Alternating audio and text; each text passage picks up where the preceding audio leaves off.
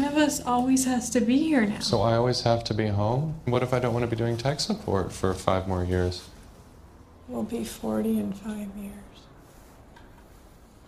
Oh, 40 is basically 50, and then after 50, the rest is just loose change. Loose change? Like, not quite enough to get anything you really want. Oh, God. So for all practical purposes, in a month, that's it for us. I always thought I'd be smarter. I also thought eventually we'd be rich.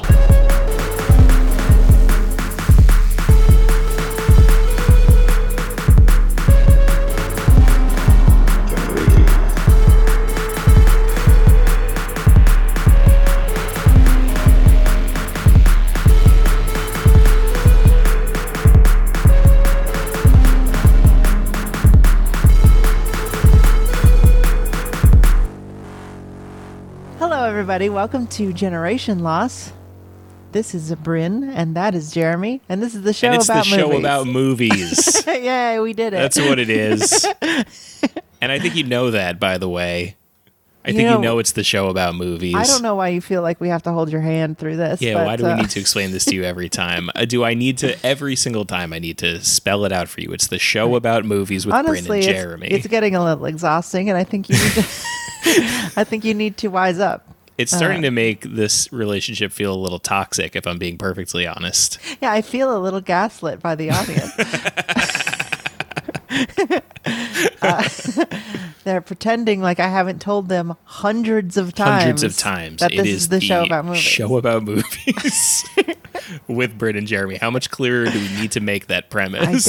I really don't understand how much clearer I need to make it. So thank you for listening to us talk about movies. It is post Thanksgiving, so I'm assuming that we all now have contracted the virus. We all have the coronavirus. Yes. We all went home and breathed in our mothers' faces, and we kissed our grandmas on the mouth. Did funny, like we went home and you know, who could have known that such a thing would be, you know, a regrettable impression that you were doing at home, where you're like, look, Mom, like on the old maps, I'm the wind. I'm old man wind. I'm a big, look, I'm billowy, the fat dark face cloud. guy in the bottom corner of a map.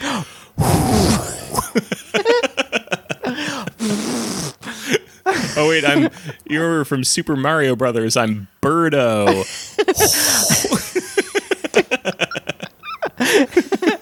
Yeah, you're giving me an egg. I'm going to spit it into your mouth. You have to pick it up and throw it back at my face.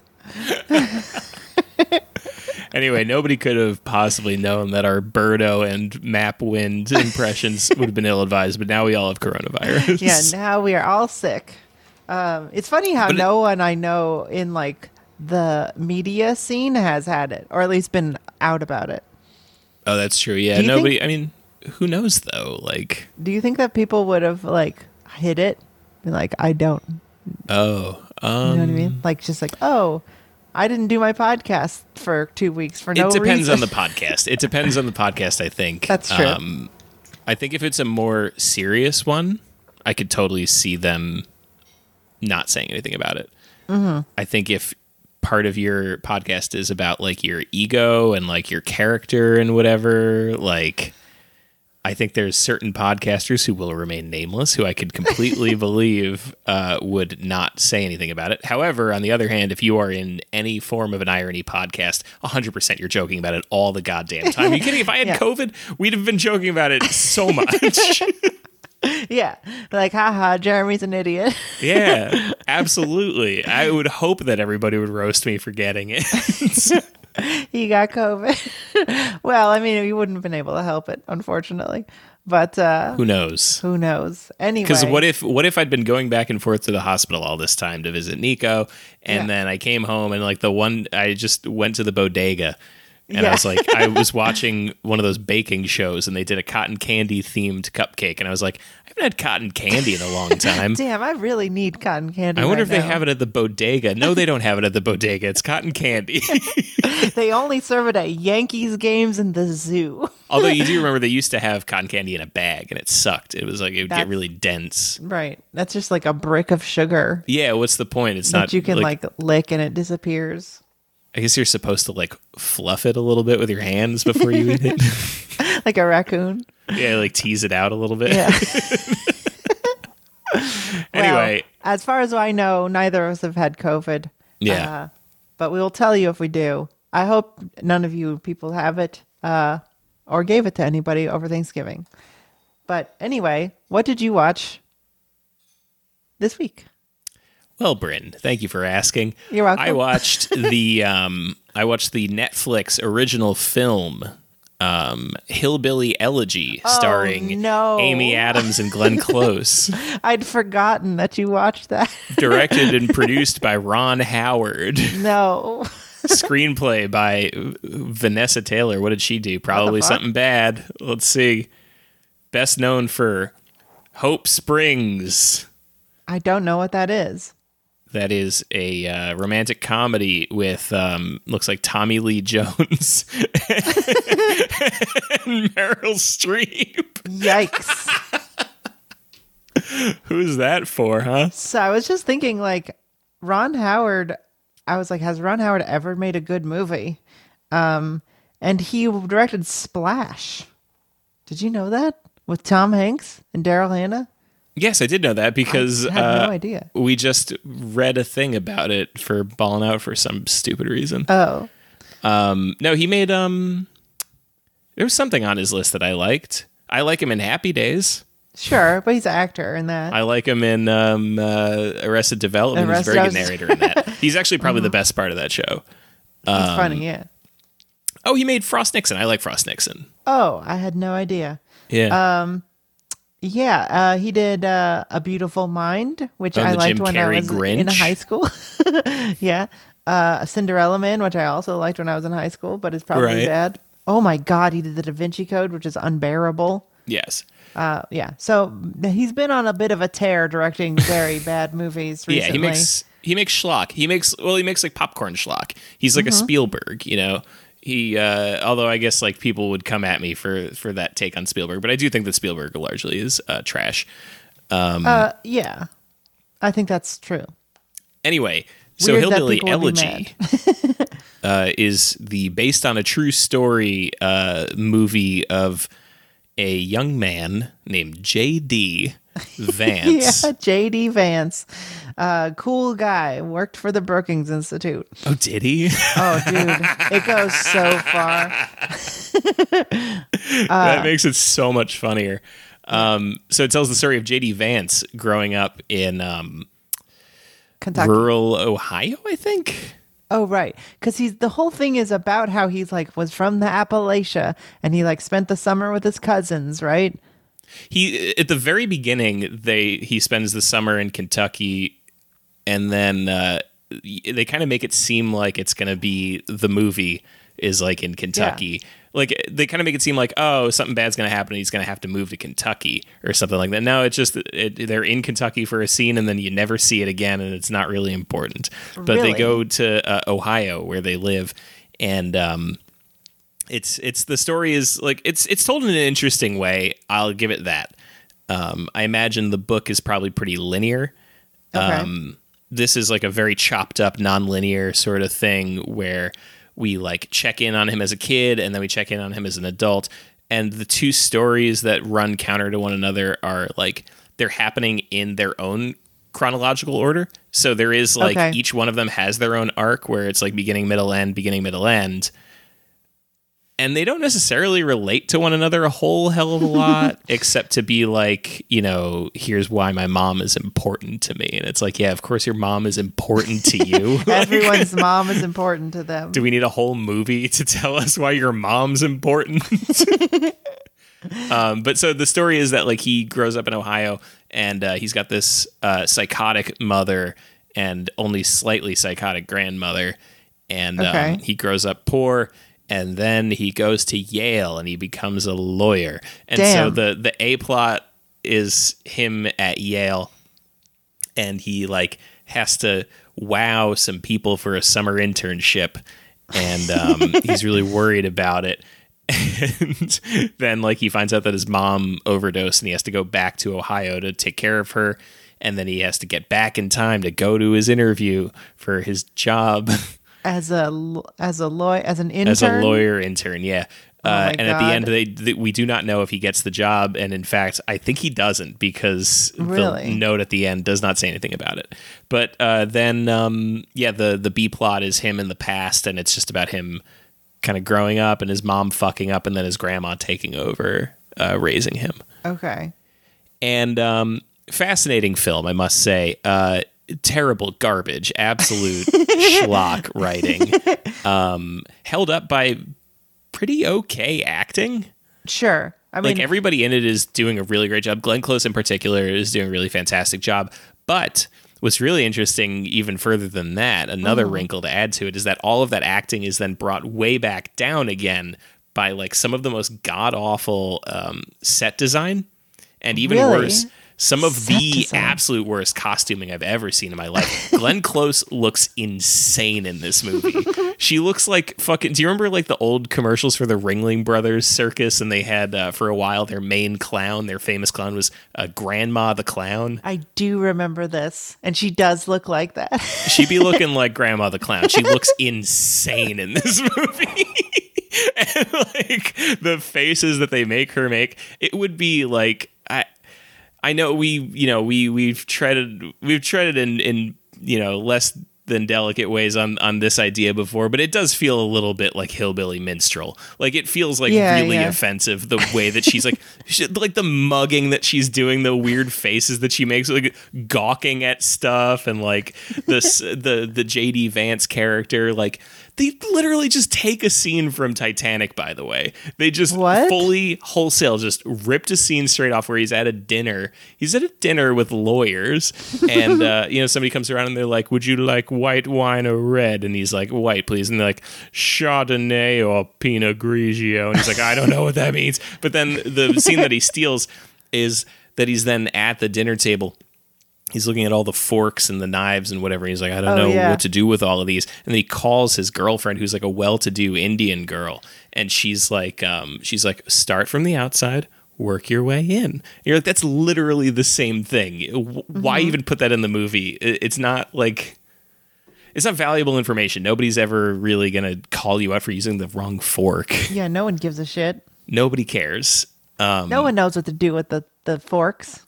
And then there's all this like really funny shit in it where like, one of my favorite scenes in the whole movie is JD is like talking to his girlfriend about this Yale meeting that he's at, that the dinner where he humiliates himself because somebody says some weird shit about like, when you go back to visit your family, you must feel like you're like in outer space. Like, who are all these hillbillies? And he's like, no, actually, I love my family. And everyone's like, damn, you fucking asshole. Everyone hates that. But he's telling his girlfriend about it later, and he's like, I felt like a fucking alien. Like everybody could tell that I didn't belong, and like that everybody was looking at me all weird, and like, they were like, you couldn't possibly understand what that feels like. And she's like, I am an Indian immigrant. By the way, just a quick reminder, I am an Indian immigrant. Did she say that? She says something like, oh, that's how my mother must have felt when she came here. Or no. You know what it was? There's another scene later where they tie this together again. What's funny is that she's always there to support, to be like, it's like you're a person of color, JD. Yeah. You're poor and from a different area of the United States. Yeah, it's like they're trying to like the launder same this thing. idea of the white working class being, the same as an ethnic minority. Right. But so there's a scene later where he's telling her about his like family story, where he's like, that my family's from Kentucky, but we live in Ohio, and it's because my grandparents, they just picked up and left, and they had like nothing. They had nothing with them. They just got in the car and they just drove to Ohio, had no idea You know, if anything was going to be okay when they got there, they just did it because they had the courage to try to make a better life for their kid. You know, you couldn't possibly understand this courage. She's like, again, the Indian immigrant. Yeah, actual immigrant, I would say. I didn't move from Kentucky to Ohio. Who gives a shit? It's not even that far. It's on the You same speak coast. a different language than the one I heard growing up.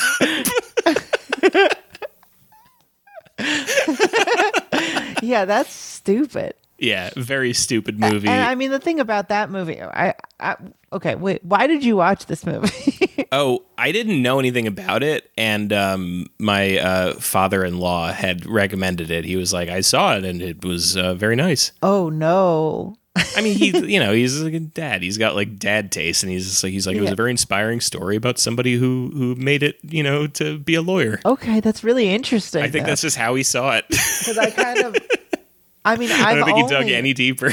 I've only heard, really only heard about this movie because of like the Trillbillies. Mm-hmm. The Trillbillies have been talking about this guy, J.D. Vance, since the book came out in like 2016. Oh, okay. So I like knew about it, and they've just been like, fuck this movie, fuck this guy forever, because he's like this guy who spent like a summer in Kentucky and was like, I'm the hillbilly whisperer, and he like, Oh, yeah. he grew up and went to Yale and then like worked for the Brookings Institute and like, is this right wing like neocon freak who's just like, people don't deserve handouts or whatever. Like this is the Their whole rules. thing.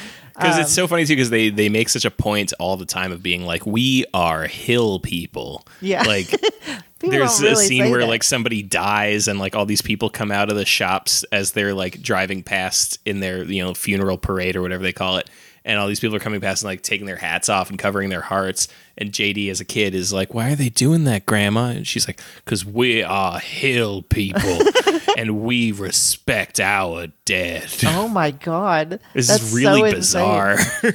bizarre. But there is a really great scene. So one of the things that's really funny about it is that like it's clearly trying to tell the story of like wow, this guy like overcame poverty and like he became a lawyer, and like we can all do it if we work hard enough and like we pull ourselves up by our bootstraps and whatever. And it's like, Yeah. part of telling that sort of story is you have to be relatable in the first half. Mm-hmm. To get you to suspend your disbelief of your own material condition, whatever, to make you think like, oh, maybe I could be Yale boy.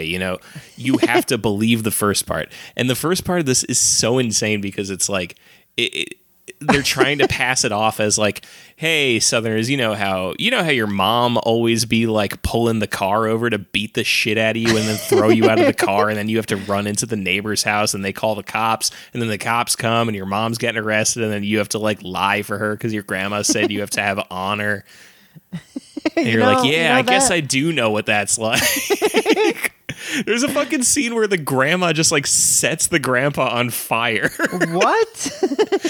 Why? He's like drunk on the couch, and I guess like they're trying to suggest that like something bad had happened in their history or whatever, and she just sets him on fucking fire. That's insane. I've spent probably just as much time in Pikeville, Kentucky as this guy has. Like, I've spent multiple Christmases in that place, and they're not fucking frowning all the time. Yeah. It's normal ass people going to church and Yeah, just doing chicken normal places and shit, you know? Fucking, yeah, working at the Gap or whatever. yeah, eating dinner and stuff.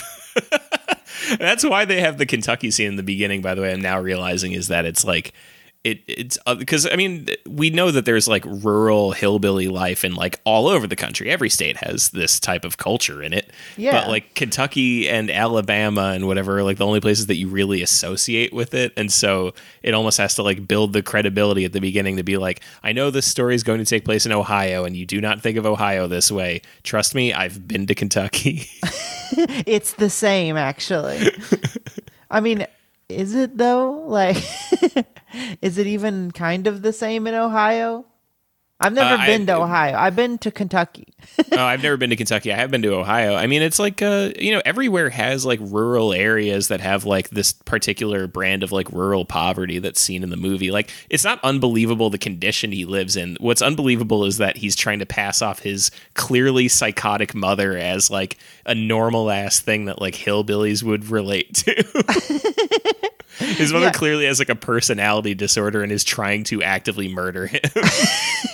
Well, that's the thing with this kind of stuff is like every time you see poverty, it's always like absolute freaks and like constant pain. You know Yeah. what I mean? Like movies are never just like there's people who live, in a trailer and it's normal and fine and most of their life is just regular. Right. Like it's always like we're all like barely containing our sorrow, Right. of like I'm getting in my fucking 1980s pickup truck and I'm angrily putting my gun in it and like driving to my job at the steel mill where I want to spit in everyone's face. And it's like, Yeah. sure, I'm sure sometimes you have bad days or whatever, but like you probably are like, I'm excited to watch football with my friends and then go mudding Yeah. and shoot a deer or whatever. And it's like, Or whatever, like spend time with your kid or just like have a boring day at home. Like Yeah, or everybody watch has Netflix. normal days for the most part. which I get is not like a movie, Right. but it's still, if you're gonna make a movie about poverty, you should like know what goes on at all, like what like the pastimes are, or like how people act. And this just always like this whole thing, this JD Vance character just always felt like it's so obviously a political ploy to just be like Right. these poor people are fucking in pain, and if they just tried, they could join the You Ivy could be Tower. Yale yeah. Man. Yeah, exactly. It's fucking insane. Ridiculous. Shit, there was one more thing I wanted to say, but I don't remember now. Oh no. Oh well, what did you watch? I watched a movie that I was pleasantly surprised by called Bad Trip.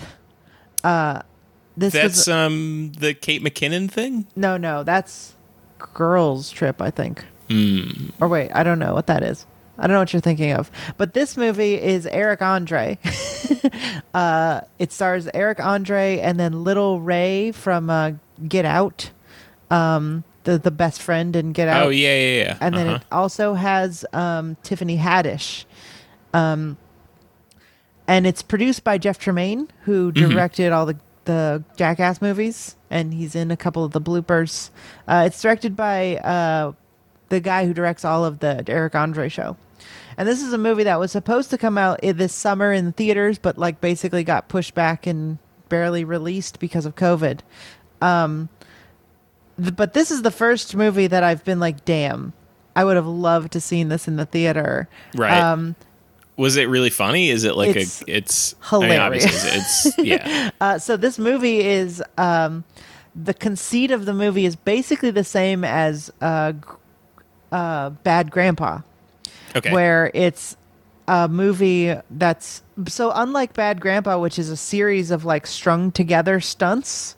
This is a movie that is filmed in public. Okay. Like there's almost no scene in the movie that isn't a stunt, if that makes sense. Like yeah, no, I was wondering about that because the idea of like a scripted Eric Andre movie is like not really appealing to me. So I'm curious, like, right, because so it's like it begins and he's working at like he keeps getting fired. So the first couple like scenes of the movies are him working at different places, like getting another job. But he's working in real places, and then like something bad happens to him. But Right. it's like real people who are in the places. So he's like working at an like a smoothie store, and then he like fucks up, and is like his hand is like being like eaten by a blender kind of thing, Okay. And like so, it's like real people reacting to that kind of thing. and it's like Wait. all hidden cameras. Yeah, it's all hidden cameras. So the whole movie is like Probably well, looks like complete shit. it doesn't look great, but you kind of forget that it's hidden cameras. I don't know. It seems like pretty nice cameras. I really don't know how they're doing some of this stuff. Like there's a scene in the movie where he gets raped by a gorilla in a zoo. Okay. And people are just like freaking out watching this happen. So the story basically is that Lil Ray Howard, his best friend is like a nerd and a coward, and he's afraid of his insane sister who is like in and out of prison, and she's like always demanding all these things from him that he pay for the parking for her car, and like, you know, give her all kinds of money and stuff. And so he's like, this girl from high school I just, you know, saw again for the first time, and I'm going to go all the way to Los Angeles. It's like a road trip movie to like express my love to this girl. So you should steal your sister's car and we'll go. So it's basically a road trip movie where they go to, you know, go to this girl's art gallery. Oh no, they go to New York from like Miami or something. Does it feel like the story is like strung together well? Yeah, so what's weird about it is every scene is so remarkably crafted because it like tells the part of the story that it needs to for the movie, because it's like the plot is bullshit, right? Like the plot is, we're going on a road trip to tell this girl I love her, this girl I barely know, and then I mean, the story doesn't matter, so I'm going to spoil it. At the end, she's like, what the fuck? I barely know you. Why would you do this? And then he's like, oh, no, why would I think that? And so it's all in service of being funny more than anything. But it's like, it's more like the story is an excuse to have situations. So like there's a scene where the sister, Tiffany Haddish, is in prison. And then she escapes from prison so that she can be chasing them, right? Right. So that scene is literally on a random guy who's like doing construction work, or he's like putting up wheat paste, and she like drops out of underneath a car and is like, hide me, you gotta hide me. and he's like, what are you talking about? She's like, give me your vest, he's like, I can't give you my vest. And she's like, okay, well, and like it's just like a prank, but it like the idea is that she's breaking out of prison, and then like a fake cop comes up to him and is like, did you see anybody like a girl with like braids? And like he's like, nope, I haven't seen anything. So there's like all of these scenes where there's a bunch of non-actors like being the story, I guess, like that's kind of the scene. I wonder what it was like to like write this, because you probably had to like, you probably have to like map out what the general story is, and like realistically you probably just have like a couple of these stunts that you really, really want to do. There's like a couple of big ones, right? Probably. Right. And the rest of it is like, okay, so how do we get from this one to this one to this one? And then you just start filling in the little spaces with like little pranks. Like that's such a good example too, because it's like such a meaningless one that like, if it was on its own, you'd be like, all right, who cares? Right. Well, that's what's so interesting about it, is that the big, like there are like 3 or 4 like big set pieces where they like crash a car, like a huge, like in real life Michael Bay explosion happens, but there's like a group of just like black teenagers being like, are you guys okay? You know, like, but what's great about it, and I think what's some of the funniest stuff in the movie is like there's one of the biggest laughs or the biggest funny scene is like the people, right? Because it's not really like, those big like set piece scenes aren't really the draw for me. Mm-hmm. The best parts of the movie are like, there's a scene where they go to a diner, and I can't remember why they're in a diner, but they're like asking about Tiffany Haddish, and they're like, have you seen this person? And they're like, no, we've never seen her. And they're just asking everybody in the diner. And it's funny for some reason. They leave, and then Tiffany Haddish comes in, and she's like, have you seen these assholes? And they're like, yeah, we've all seen them, and they were just here. And like the way they're like so excited for her to like kill them, because they're like admitting that they stole and destroyed her car to the audience, to all this group of people. And then Tiffany Haddish is just like, I'm gonna kill these motherfuckers, and like all these people are like, yes, get it. And so it just becomes this really like energetic movie. It doesn't like, has no story, but it's all very, very funny. Damn, I gotta check this out. This sounds fucking fantastic. It's I on thought- Netflix. I don't know. I don't know where I watched it. I watched it on TV. But It says it was accidentally released on Amazon Prime Video. oh my God, it was leaked. It was later sold to Netflix, which will release it on a yet to be determined date. So Oh. you have the leaked version from Amazon Prime. I Oh my God, suppose. are we going to get in trouble for me reviewing the movie? Am I under embargo? Damn, I hope so. Oh man, we're going to get sued. But anyway, I don't know how to see it. I know it's on streaming service. I know it's on torrent sites, obviously. Yo, put that up on the Plex. Okay, I will. Nobody asked me for the Plex, by the way. Yeah, you don't get access to It's the Plex. for just me and Jeremy. But yeah, it was probably. I think it was like an honorable heir to the Jackass legacy, where it's like, Yeah. I feel like Bad Grandpa kind of was really.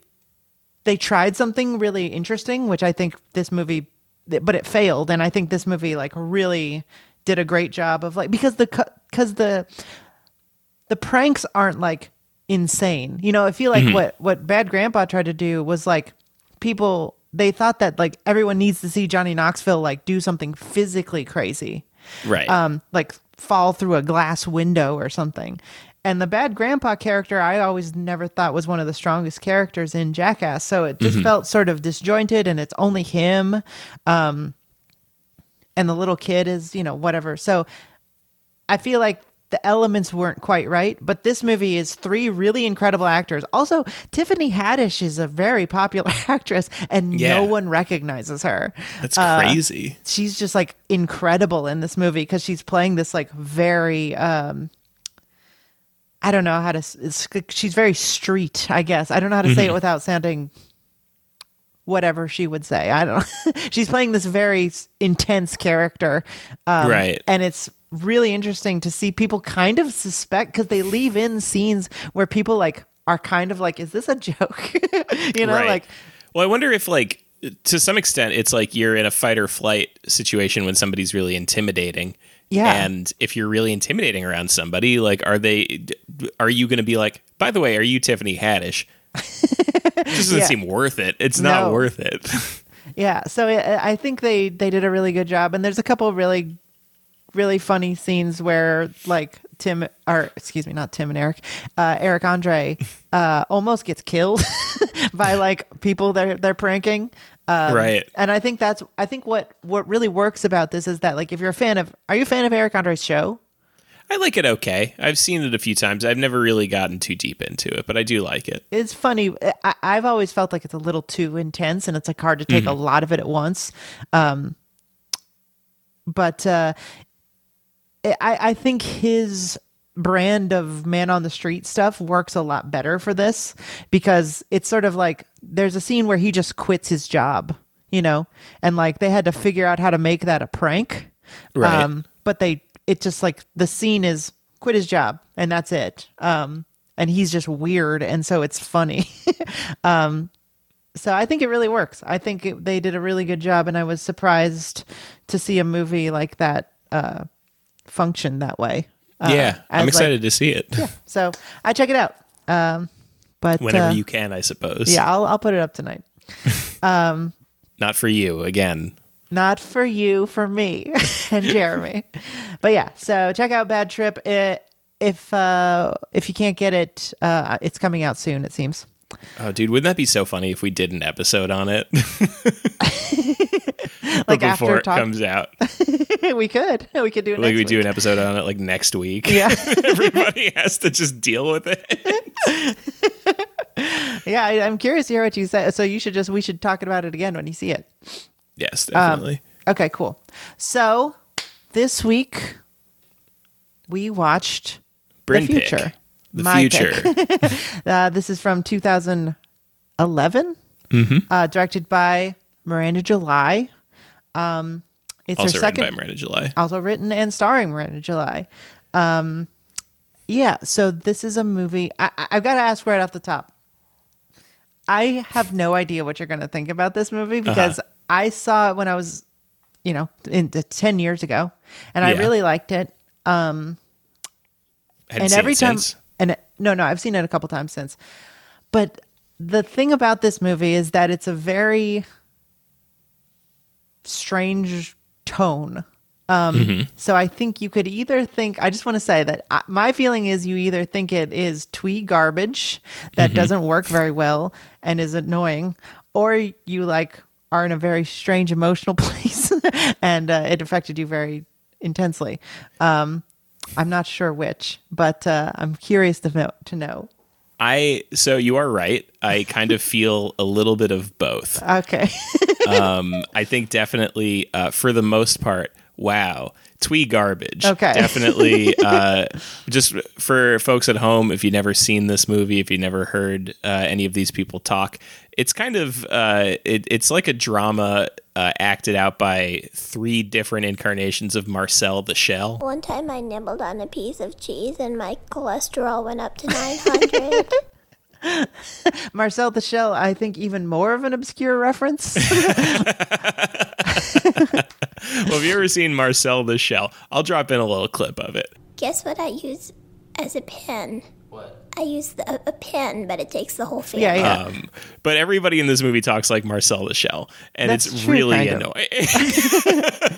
Well, Literally she- every character has the same voice. Well, she does, and the cat does. Yeah. And that's the, about and the all. fucking boyfriend talks like Marcel the Shell, and then the old guy does a little bit, but you can tell he's just trying to like stay hip with the rest of the movie. Right. So yeah, let's go over what it is. Yeah. So Miranda July had a sort of breakout indie cult hit with Me and You and Everyone We Know. Lots of people have probably either heard of it or seen, if you're listening to this show, you probably heard of it.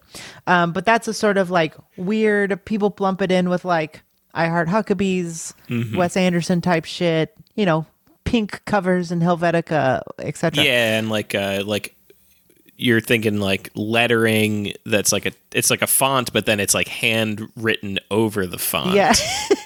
Yeah, exactly. Very a lot of cute. people in blue green heather zip up hoodies Exactly. So standing in like a fall breezy suburban street saying something kind of deadpan and sad to somebody. Exactly. And then them saying something deadpan and sad back. And so that movie was, I think, a little bit weirder than most of those movies, though. Like there was a lot of Oh, Me and You Never Gonna Know? Yeah, Yeah, for yeah. sure. It Very was- strange movie. it's a strange movie, and this movie is no less strange. So this is her second movie and her last movie, or no, she just came out with a movie this year, which I still haven't watched, but I want to. But Miranda July gets a lot of like mockery for her sort of weird, very particular brand. But this movie is kind of straightforward in its premise, which is Yes. a couple living in Los Angeles. They are trying to adopt a cat. And during this sort of like emotionally, kind of they're excited to have a cat. They're excited to do something with their lives. They sort of, or she decides that she needs to do some big project because the cat is sort of representative of a Yeah. baby more than anything. Right. So what they're adopting is it's a sick cat. It's a cat that already has renal problems and has a broken leg. Right. And at the beginning of the movie, they seem like they're just kind of like doing okay, but fairly miserable in their like static lives. She teaches kids dance, and he does some sort of like miserable customer service At home. work from home job. Yeah. And so they talk about adopting this cat as sort of like this great thing that they can do with their lives, but then they start to realize like, oh, but if we adopt this cat, then we have to be home all the time and we can't do anything fun anymore. And I don't want to, we only have so much time left before the cat comes home, because that's part of it. Is it's like there's this like ticking clock because the cat's leg is broken, and Right. so they're like, we can't discharge the cat until the cat's leg is good. And Yeah, so then they're like, well, these last 30 days before the cat comes home, we got to make them count. And so they try to like make it count, right? And so the Miranda July starts doing this like dance project where she's going to do a dance video every day or something like Right. that. She's going to put you, she's jealous of her coworker who has like a couple thousand video views on YouTube doing dances Yeah. or whatever. And so she's going to do her own. And he decides that he's going to be an environmentalist and go around knocking on doors for people to like Absolutely deranged, by the way. adopt trees or like, something. If you're doing your like last 30 days of freedom, like what am I gonna do? You're gonna go work for you're gonna be a Greenpeace canvasser. Yeah. Which is a good point. I want to come back to it because it is so silly. And so they do these sort of like twee little things. And then while they are getting the cat, he buys a painting of a girl done by her father, a little drawing, and that it has their phone number on the back. And in Miranda July's sort of like panic attack that she sucks at dancing or whatever, she calls She the just phone can't number. like get up the nerve is the thing. She's like, Right. she has this idea of like, I'm gonna do something great, but then once she's like confronted with the possibility of doing it, and she like turns on the camera and she's like, all right, this is it, you're gonna do your dance thing now, and then she just like crumbles and like curls up and she can't do it. And so she decides to get a job with this guy or whatever, or she just like calls him to just chat. Yeah, because she's weird. She's a weird, Very quirky. she's a quirky lady, and she calls this guy and then ends up having an affair with him. Yeah. And so that sort of changes the movie because this guy, and I think this is probably my favorite thing about the movie, is that this guy is not in a quirky movie. Yes, This exactly. guy- I love him so much. This guy, this guy owns a signage company. Yeah. Where he sits in a office, it's his own office all day. It's and a then home answers office, phone. yeah. And he just makes signs for business events. He is an, sort of aging, balding man who like clearly was very handsome at a point and is sort of like wears polos and a gold chain. Yeah, he like carries himself with that sort of energy. He's got a daughter. He seems to be like living a pretty comfortable middle class life, whatever. Like, Right. His wife is gone for whatever reason. yeah, it doesn't matter. But he's not in this movie. He's in a normal ass movie, and she brings her weird flowy self to his thing, and he's like, "Ooh, fun, a new toy," basically. Right. And so she confesses to her boyfriend that she cheated on him, which causes him to stop time. And yeah, he has the power to stop time, by the way. right. And sort of, but only for himself. Yeah, and like not really. right. Whatever. It's just it's a narrative tool at this particular moment. Right. And so during that, the movie sort of changes there where he's like sort of trapped in this limbo of like the night that she tells him, confesses that to him. And then she's sort of off living this weird like trad wife life with Marshall, the gold chain man. Right. And he's talking to the moon. and he's talking to the moon. And so basically her shirt from her like childhood comes back to haunt her. And basically she realizes that she doesn't want to be with him. And she comes back to him, and he sort of like reluctantly thinks that maybe she can stay for one night. And we sort of end there.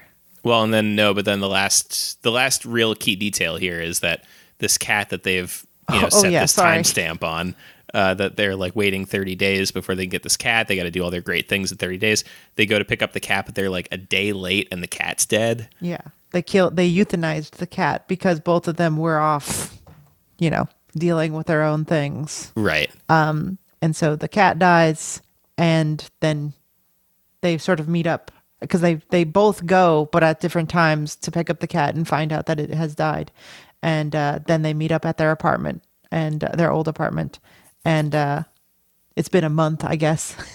Yeah. And then she's like trying to come back, and he's like, okay for one night or whatever. And it's set up earlier in the film that if they're playing some silly game with each other where they say like, what if our minds get erased and we don't remember each other? We'll play this song to remind each other, and then the song plays. Unclear if it's diegetic, and then that's the end of the film. Yeah. So the movie is basically this meditation on this particular kind of millennial anxiety and malaise, I think. Like it's structured around a breakup, or an infidelity, but I think it's really more about alienation and being sort of unable to conceive of like there's a really interesting scene where he's doing this tree thing, and I feel like this is sort of the purpose of the tree thing, is that the guy's like, well, what are you doing? And he says like, I don't know, it's probably too late for this. And Right. he's like, the part where like in a cartoon where a wrecking ball like hits a building and like everything kind of like just tings and it like stays there before it falls. He's like, that's where we are. Like Right. everything is going to die anyway. This is useless. So I think the movie's more about that sort of like dealing with this feeling of, Like, is there even a future? is there a future for any of us? And if there is, what are you going to do? And who gives a shit? But then at the same time, I think it's about like, I mean, I think it's mostly, I would say like broadly speaking, it's a meditation on the future as a concept to people. Yeah. Because there is that element of it. But there's also this element of it that you get really early on in the movie where it's this like sort of it's a very millennial movie. I will say that for it's sure. Of its time. This is very of its time, and it is very about this generation in particular. Because there's this like early on in the movie, you get this real note of like millennial narcissism, where the two of them are talking about like, we're doing these bullshit little jobs of ours, but we both know that we're like, we're supposed to be doing something great. We're supposed to be out there doing our dreams and living ourselves and doing what we're supposed to do, and like, this isn't what we're supposed to do. What we're supposed to do is this. And then when they finally give themselves permission and drop out and go do the thing that they're supposed to do, it's, she can't dance and she never does. Yeah. And he goes to have a miserable job at Greenpeace, like, and hates it instantly. Yeah. And it's just this, it's an interesting look at this, like this narcissistic idea that our entire generation has. I have it. We all have it. Like where you're like, I'm destined for great things. Like I'm supposed to do something. And then life goes on and you're like, maybe I'm meant to have an okay time and a podcast that some people listen to. Yeah. I mean, that's the thing about the movie, like the scene you're talking about where he says, I thought I'd be smarter. Right. And I also thought I'd be rich eventually. And it's like that sort of like temporarily embarrassed millionaire thing has become like a meme at this point. But in 2011, I think that this was very hitting the nail on the head. And I think was very poignant and pointed for the time of just being like, the fact is that you think you're barely 30 years old and you've already seen, at once you think that you know everything, because there's that really great line where the old man that he's been hanging out with says, like, because the young kid, the boyfriend is like, we didn't really have any trouble in the beginning of our relationship. And he's like, well, you're right in the middle of the beginning, because he's like been with his wife for 60 years or whatever. It's amazing. Like the longer you're in relationships for, like the more time becomes like, it's like when people are like, we've been dating for like a year. You're like, oh, you're like brand new. Yeah. You like just started dating. Met. You probably haven't even told them about the things that you are embarrassed about. You haven't said it. Well, you've said the ones that are in like your like OkCupid bio or whatever. Well, there's the OkCupid bio ones, which are like not actually secrets, and then there's the ones that are like at the top of the, like you're like in the peat. You're in the, you're in like the topsoil. You've dug up a couple of them, and those are the ones that are meant to be dug up. They're there to be secrets, but they're there to be secrets that you reveal. Yep. Absolutely. But there's way deeper ones. And you might never tell them those. Who knows?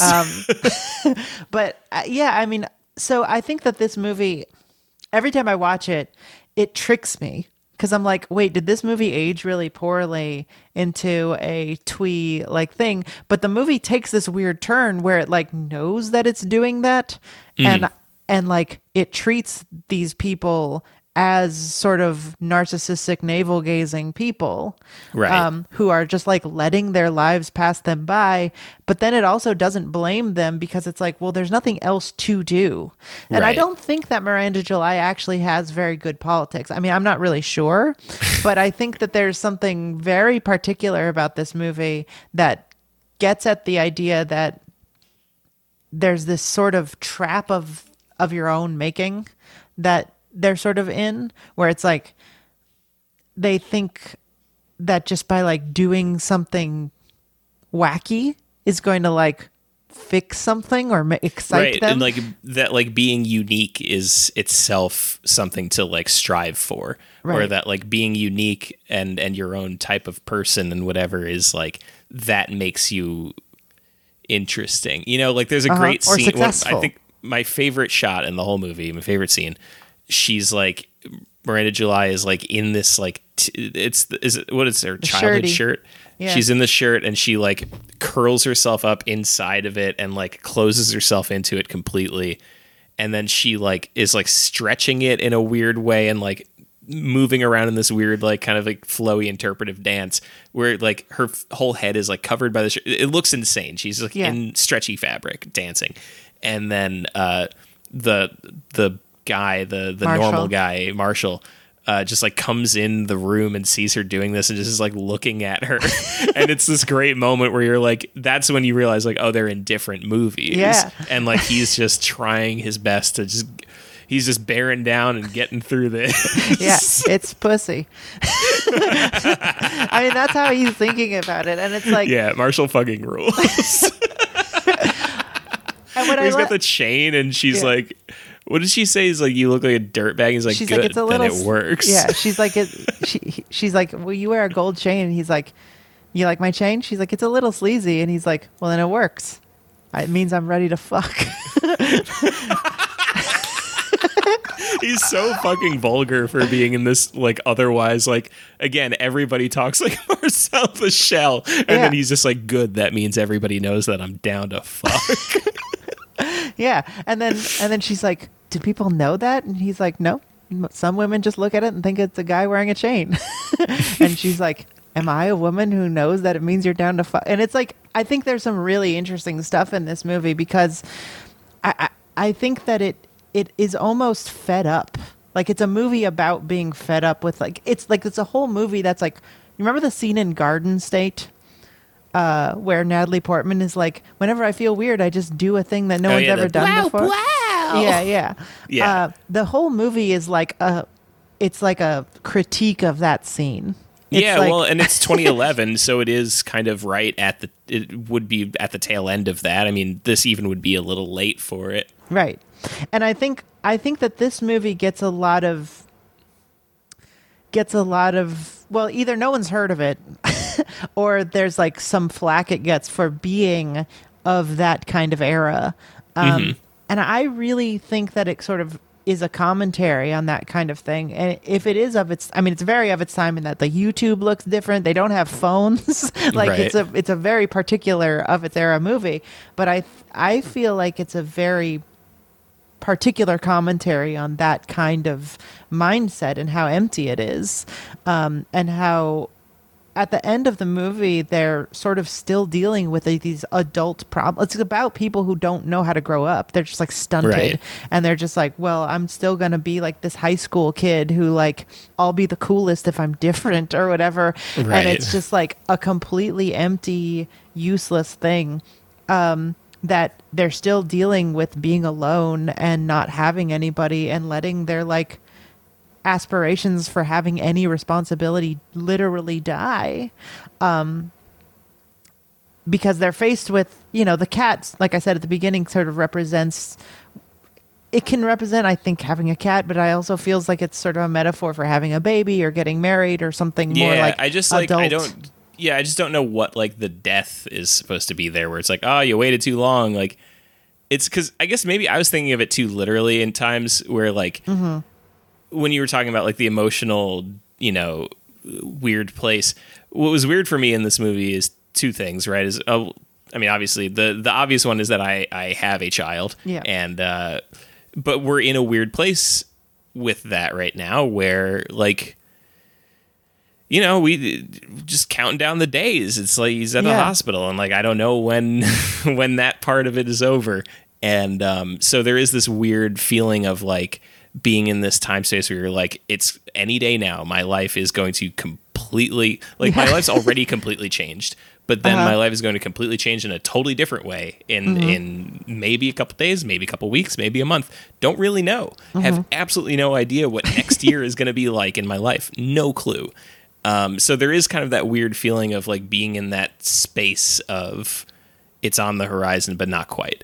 Yeah. And then also the other weird thing is that the cat is sick.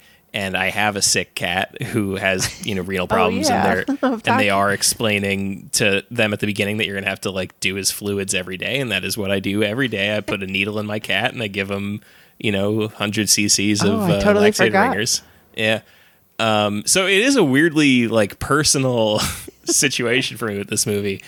And so that's why maybe like at the end when, the cat just dies and they don't get to get the cat, I'm like, but then, so was she pregnant in this, or like, was it just, should we have a baby?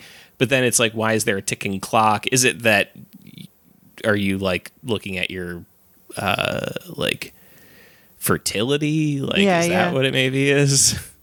Yeah, I'm not really, I think what I like about this movie is how she sort of thinks about things. So like, okay, so the time stopping thing, right?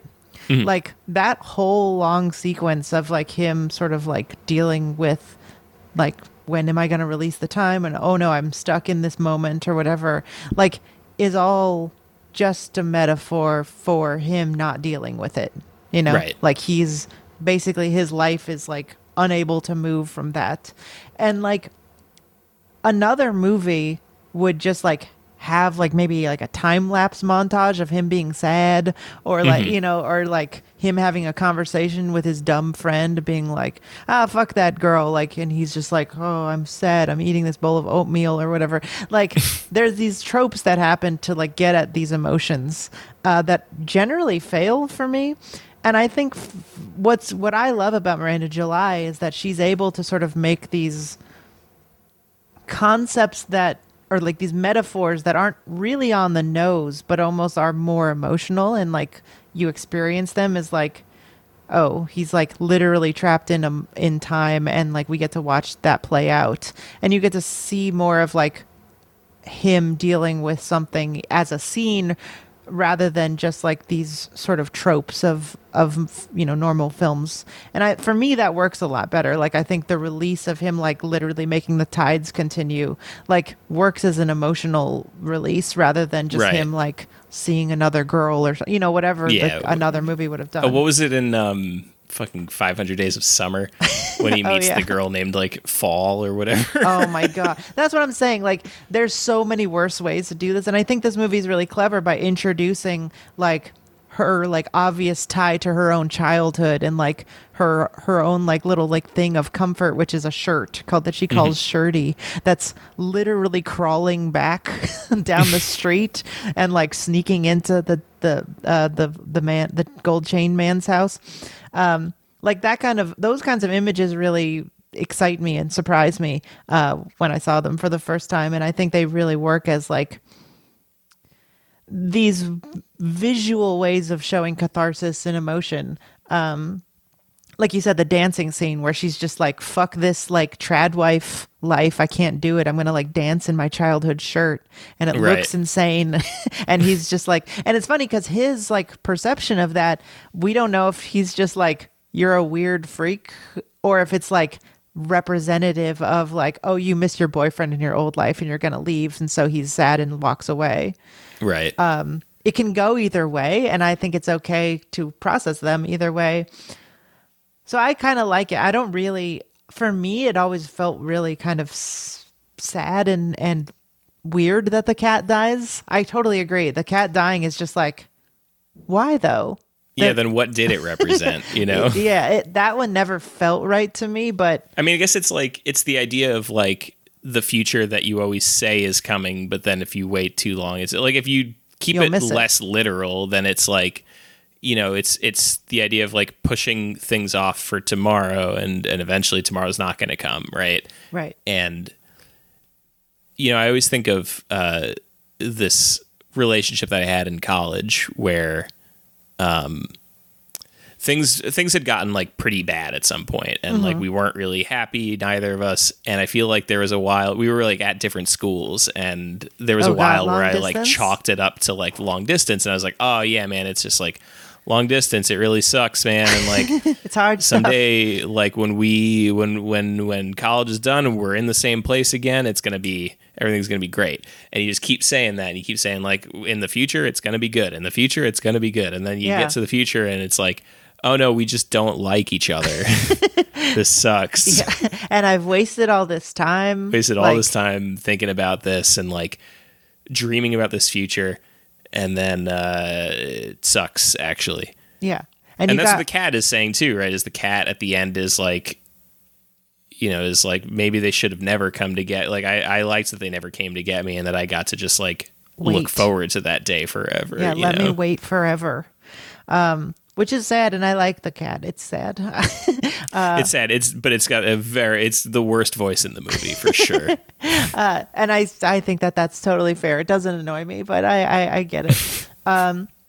So yeah, I think that there might be people who look at this movie and think it's like either weird for the sake of weird, or like, you know, just too like, oh, I'm trying to be XD random or whatever. But I think the choices, like I said, with the shirt and the moon and the time stopping and the cat, like, I think they're all deliberate choices, and I think they are visually very interesting. And you don't really see, I mean, it's not as, I don't think it's as pristine as like a movie like You, the Living, where that movie is like very conceptual. Right. But I think for a movie about like being afraid of the world sort of moving on without you, and like this, again, like I said, this very particular kind of mindset that millennials grew up with, of like, you have to make your life mean something, and if you don't accomplish some level of productivity or invention, then your life is meaningless. Right. I think it really, for me at least, is one of the best movie, or it's the only movie I know of that even tries to hit that on the head, but it succeeds really intensely for me. I think it's very successful at that. I think I still probably wouldn't recommend it, just because I do think it's too annoying. It's too annoying. It's really too annoying.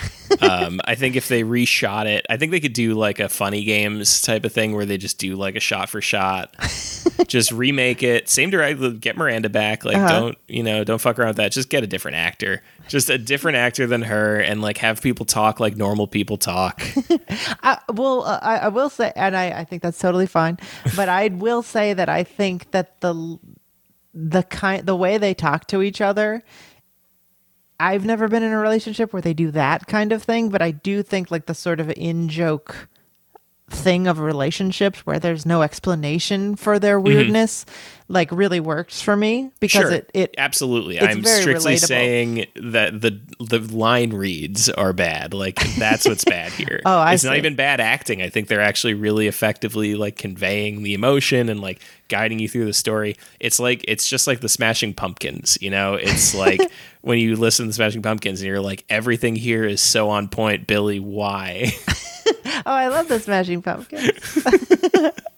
But Billy's voice is the worst part of the Smashing Pumpkins. I guess that's true. It's sort of inextricable for me, and I guess I feel that way about this movie. Sure, exactly. I mean, they're not going to remake this with a nice voice. They're not going to like remake Smashing Pumpkins. But the point is that there's always like one failing point, and in this case, it is for sure her voice and the fact that she clearly directed her boyfriend to talk exactly like her, Right, and look like her. That part always like weirded me out, because he has the same hair. and like body shape as her, and like it's a little weird. Yeah, truly bizarre stuff here. It's a bizarre movie, but I really like it. I think that despite it being of its time, and being sort of having the sort of aesthetic of a twee sort of surface, I think, because I really think the criticism of that stuff is that it's surface level aesthetic bullshit. Like a movie like 500 Days of Summer is a bad movie, whether it's a, hipster twee movie or not. It's like, Right. it's a bad story and it's poorly made. But I think that this movie is a good movie that just has like an aesthetic. I think that that's a critique of that hipster twee aesthetic, but I think that an additional valid critique of it is that it is just grating. It's a grating style that, like, once you're out of that time period, like, I feel like we were so immersed in it at the time that it didn't feel that way. And you were just like, well, this is just how art is, But now that we're like removed from it and we don't have to see it anymore, it definitely like it just feels like it's like it feels similar to like when you look back at like Hair in the 80s, and you're just like, if I lived in the 80s, I'd be like, cool hair. But now you look at it and you're like, what? Well, it's funny because I feel like most things haven't escaped that criticism of the put a bird on it aesthetic, but like Wes Anderson did. Because Wes Anderson, first of all, because he's more like of an innovator in that space. I think he like defined a lot of that aesthetic, so it like feels a little more like he can come out the other end of it, and you're just like, okay, well, everybody was jacking him for a little while, Right. and he keeps doing it because it's him, and he changes his style, like he definitely, it's always distinctly him, and it's always, in that same vein. But I mean, like, at this point in this era that we're talking about, like, Fantastic Mr. Fox hadn't really been a thought yet. Like, just the fact that he at some point was just like, oh, I'm going to make an animated movie. That on its own is like, oh yeah, your school's better than any of these fucking jokers. Yeah. Zach Braff. For me, I think that like at the time this was a jump. I think Miranda July for me like transcends some of that stuff, just because yes, it's a little annoying and she's like a very weird person, but like for me it's of a lineage of like magical realism, and I really like that stuff generally because I like things to sort of be shown to me emotionally rather than just told to me all the time. And Right. so I like it, and I think that even though it has some like Wes Anderson rip-offy like framings and the text and stuff, like it works for me. So I would recommend it still. But yeah, I guess Split opinion. You have to finally. Yeah, I think this might be the first one. I feel like we've at least once or twice disagreed. I can't remember though. Yeah, but usually Tell us they're in the like chats. usually they're like a jokey sort of like an playing indignant. I think this is the first one that we genuinely are just like, I think we just don't see eye to eye on this. Yeah. Well, yeah. I mean, it's a different thing, and I think it's very particular, and I think that you should definitely heed Jeremy's warning that if you're not going to be able to handle like a lady talking like this, like for like 20% of the movie, The whole movie. Not It's the whole- 100%. It's not the whole movie. She doesn't It's the whole really talk like this all of the time. time. It's mostly just the cat. Anyway, if you can't handle that, this movie will probably just frustrate you. But I do think there's a lot, if you're interested in like magical realism and thinking about the sort of malaise of the early 2000s, I think that this really works. But yeah. Thanks for listening to Generation Loss. This has been the show. If you'd like to hear more of our shows, you can hear my show. It's called BP Bledis. You can follow that at WeedPod. You can hear Jeremy's other show, Ballin' Out Super. You can follow me at Kinematography and Jeremy at Jeremy Thunder, and follow him on YouTube, Jeremy Thunder. Also check out our Patreon, patreon.com/Generation Loss. You can get access to the Discord there and a bonus episode. And on the Discord, we'll show you the movie on the Sunday before the episode comes out. So that'll be fun, and we'll hang out with you there. And until then, we'll see you next time. See you next time. Bye. Feeling downtrodden, fresh kid turned rotten. I can't believe how naive that I've gotten. Over the years, seems like I'm getting dumber. Reminiscing to a time when I was younger with a hunger. Full of dreams, determination, self-esteem. But now it seems they hesitate to be on my team. You know the routine. When you winning, they grinning. All up in your face like they was with you from the beginning. But on the flip side, when you watch them like a riptide, fools clown by how you slipped and let shit slide. Beside the fact, my voice is whack. Clowns is running around, talking about a smoke crack. Ain't got no homies that got my back. Yeah, I'm a brother, but sometimes I don't feel black. My girl is white, my game ain't tight. Niggas who ain't seen me in a while be like, dude, you alright? Who am I kidding? Who am I fooling? When they be like, what's up, fat lip? And I say, coolin'. Who am I kidding? Who am I fooling? When they be like, what's up, fat lip? And I say, coolin'. Who am I kidding? Who am I fooling? When they be like, what's up, fat lip? And I say, coolin'. Who am I kidding? Who am I fooling? When they be like,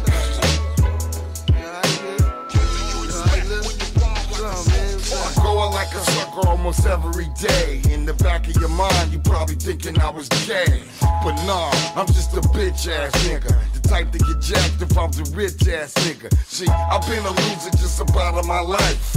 Type to tryna turn a hoe to a housewife. What do you expect? I give respect and feel for a hoe niggas keep in check. I'm far from hard, emotionally scarred. On Pico Boulevard, I was regarded as a retard. I make myself sick, get on my own nerve. Immature, insecure, grown up nerd. Has-been MC on a label that's unstable. Chopping Bliggy on the table.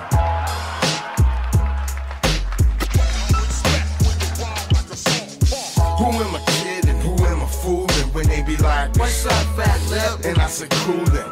Who am I kidding? Who am I fooling? When they be like, what's up, fat lip? And I say, coolin'. Who am I kidding? Who am I fooling? When they be like, what's up, fat lip? And I say, coolin'. Who am I kidding? Who am I fooling? When they be like, what's up, fat lip?